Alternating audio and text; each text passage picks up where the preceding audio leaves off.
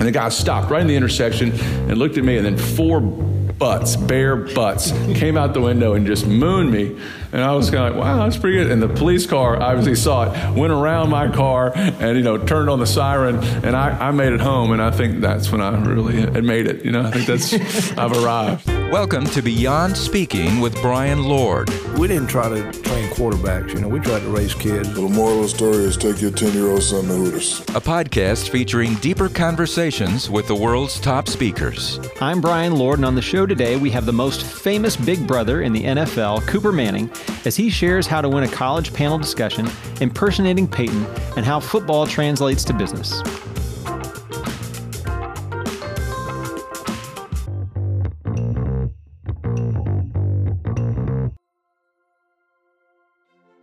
Last week, we had on John Acuff to help us keep our New Year's resolutions.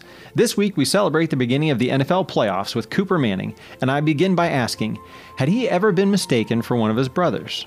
Are both of your younger siblings disappointments as well? Yes, big disappointments. One of them, all he's become is like a model, which is really disappointing. He still hasn't caught up to me yet. I should have been a model. Actually, a lot of people tell me I should have been a model. Have you ever been mistaken for one of your brothers? Have you? I've used that to my advantage over the last 20 years in many cases. I think in college, Eli kissed a lot of girls. He was at home. He was 15, but and I was in college. It worked out perfectly. No, we get mistaken a lot, and I've put Peyton in probably some terrible situations. In lobby of a hotel, they think it's Peyton, and I, hey, let's go have a drink. Let's buy me a drink. And we start talking, and I just play along. I throw a couple pretzels at him, pretending that I'm throwing motion, and just. It's all fun. It's funny. This podcast is different for me because I normally, when I do an interview, I wear clothes. For me to be completely naked today in this podcast, it's got to be a touch uncomfortable for you, Brian. Well, it happens. But, sharing an ice bath with somebody, it happens. We really wanted to go with the NFL feel for this. And so slosh around. Luckily, we were able to edit that out in post. It's working. I'm not as sore as I thought I am. I'm not nervous. I'm not sweating. I'm cold.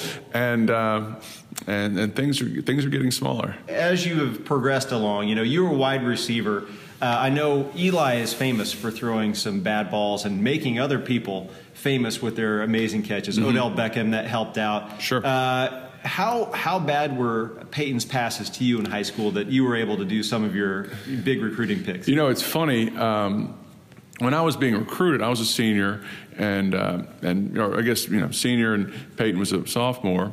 And we had a great year. It was a fun year, and I was sending my tape out, et cetera, and people were getting some looks, and they're going, "Oh, it's it's a pretty good looking receiver here." We get a few offers. They go, "But who is that skinny kid throwing those balls right on the dime?" Like Peyton's about 6'1", about $160, and he's just putting everything right on the spot. I didn't make any amazing catches. He was so accurate that my recruiting. Typically, Peyton, jumps ahead, but I got some looks, but I might have accelerated his recruiting process by running good routes and just catching everything right in the hands, because there was no need to alter. He's been good for a long time. As somebody who kind of comes from this family, what are some of the things that you learned maybe from your dad or others? I was thinking about you having this unique thing. So I'm a speaker agent. I book speakers for events, and people are like, well, how does that translate to business? How are those Manning things? You actually are a really successful business person, from energy, from being with an energy company, now with a real estate company. What are some of those things that you learned growing up from your dad or mom or whatever that you're able to actually use in real life? Sports and business are not that far apart, and especially when you're dealing with people. And I think you can look around. Most good companies have good people, and they've got to look to the top and see that you're hustling and that you're accountable, and they can trust you and they believe in you. And that's no different than looking in the eyes of a quarterback in the huddle. You can look at a guy and say, "This is we're not going anywhere. We're heading to the house early, and this company's not going anywhere." And I feel fortunate to be around great people. And to keep them, you have to be continuing to challenge them and to motivate them. You don't have to even say it. You don't have to talk about how passionate you are about the business. It's gotta ooze out of you and hustle, and that's what's great. And then when you have success, and it feels so good, and everybody shares in it. They know it's not all about you; it's everybody. The last guy on the roster is just as happy as the as the star player. So I feel fortunate to have worked with a lot of great people, played with a lot of great people, great friends, and it's been a fun ride. When did you know that you had arrived? It's funny. I was asked one time. I was asked to speak one weekend, kind of a last minute. Hey, we got a spot on this panel. There's like a FedEx guy and a person who worked at NASA and some private equity guy had made up, $1 gillion. And I was like 28, completely unqualified to be on this panel in any way, shape, or form. And I had not spoken. It was about an hour deal. I'm probably 40 minutes into it. I haven't even gotten a question thrown my way. About 500 people in there, these seniors and juniors in college looking for some lifelong tips on where to go in their career. And the question was, when did you know you had made it? And so this FedEx lady's getting ready to say, I said, would you mind, let me have that one? I said, I was a freshman at Ole Miss, and we had gone through two-a-days, and we had finally got a night off about a weekend before school started, and we went out, I took 3 or 4 linemen with me, jumped in the car, went down to the local watering hole and had a few pitchers of beer. Had to be home for bed check at 11 o'clock, so got in the car at 10:45. We hadn't had a drink in a while, so we kind of stepped it up that evening, and pull out, and literally only got about 15 blocks to go to our dorm, and I get behind a red light, and a police car pulls up right behind me and just kind of turns on the lights. So I'm already rehearsing the conversation I'm going to have with my dad from the cell, just my first arrest, maybe my second, who knows, who's counting. And so I'm sitting there, and I'm kind of waiting for the light to turn green, and sure enough, as it's still red, one of the SAE house in town had a hearse. They had a hearse, just a company, a company car, if you will. And it was packed with kids, and the guy stopped right in the intersection and looked at me, and then 4 bare butts, came out the window and just mooned me. And I was kind of like, wow, that's pretty good. And the police car obviously saw it, went around my car and, turned on the siren, and I made it home. And I think that's when I really had made it. I think I've arrived. So I don't think that panel nor those students were looking for that answer. But I do recall after that little panel ended, I got the most amount of students want to come over and tell another story or two. That FedEx guy kind of went 0 for the afternoon. Oh, goodness. Now, that's not the only adventure you had in college. I know you were talking about one time when you were actually impersonating Peyton.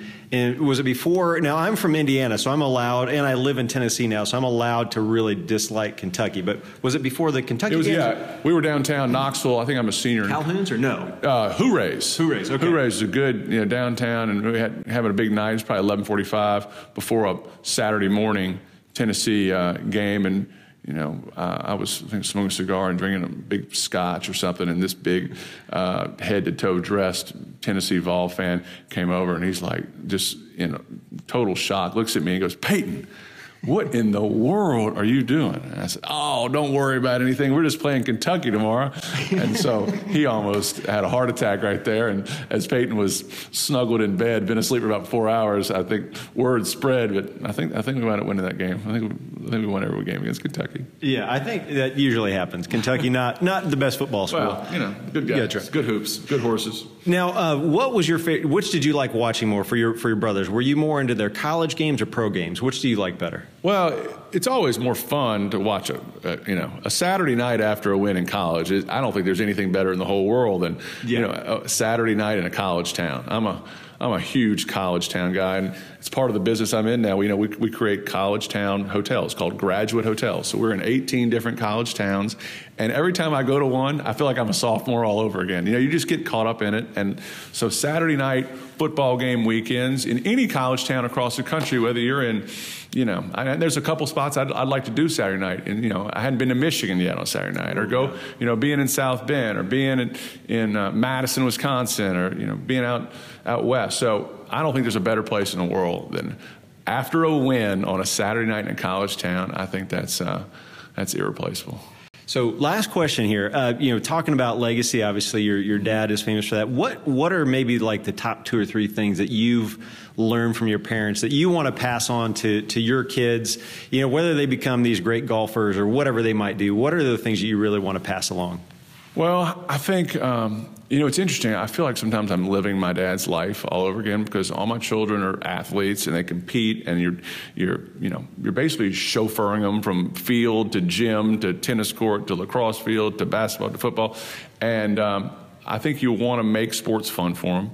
You want to be there. I tell them all the time, I'm not going to harp on, hey, you need to go shoot some hoops today. We need to throw. We need to go take a tennis lesson. I'll be there for you. If you want me to feed you, I'll feed you to the cows come home in the driveway and shoot hoops. I'll catch balls for you.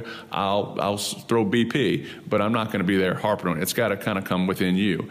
And then lastly, the biggest lesson and the hardest lesson, my dad was great at going to those games and sitting in the stands and being quiet.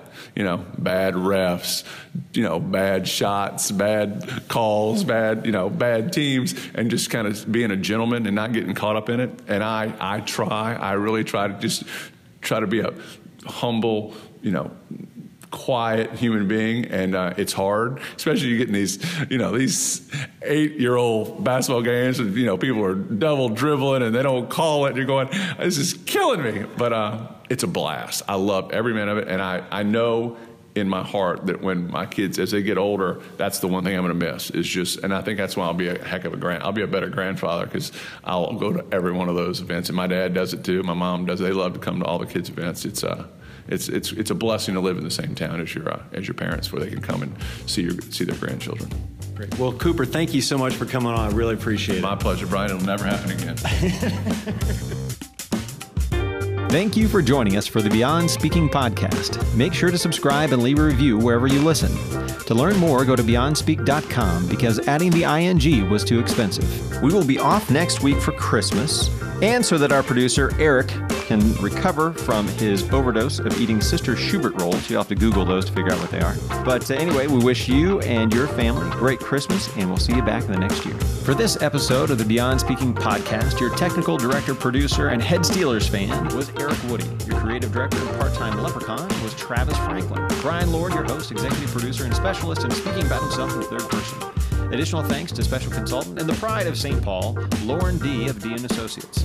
Thank you to the incredible voice talents of the muy profundo Robert Borges. Finally, thanks to the Premier founder Dwayne Ward, CEO Sean Hanks, and CIO Chris Yount, simply because you need to thank powerful people. If you've listened this far, you clearly have nothing better to do, so why not continue on and listen to the next Beyond Speaking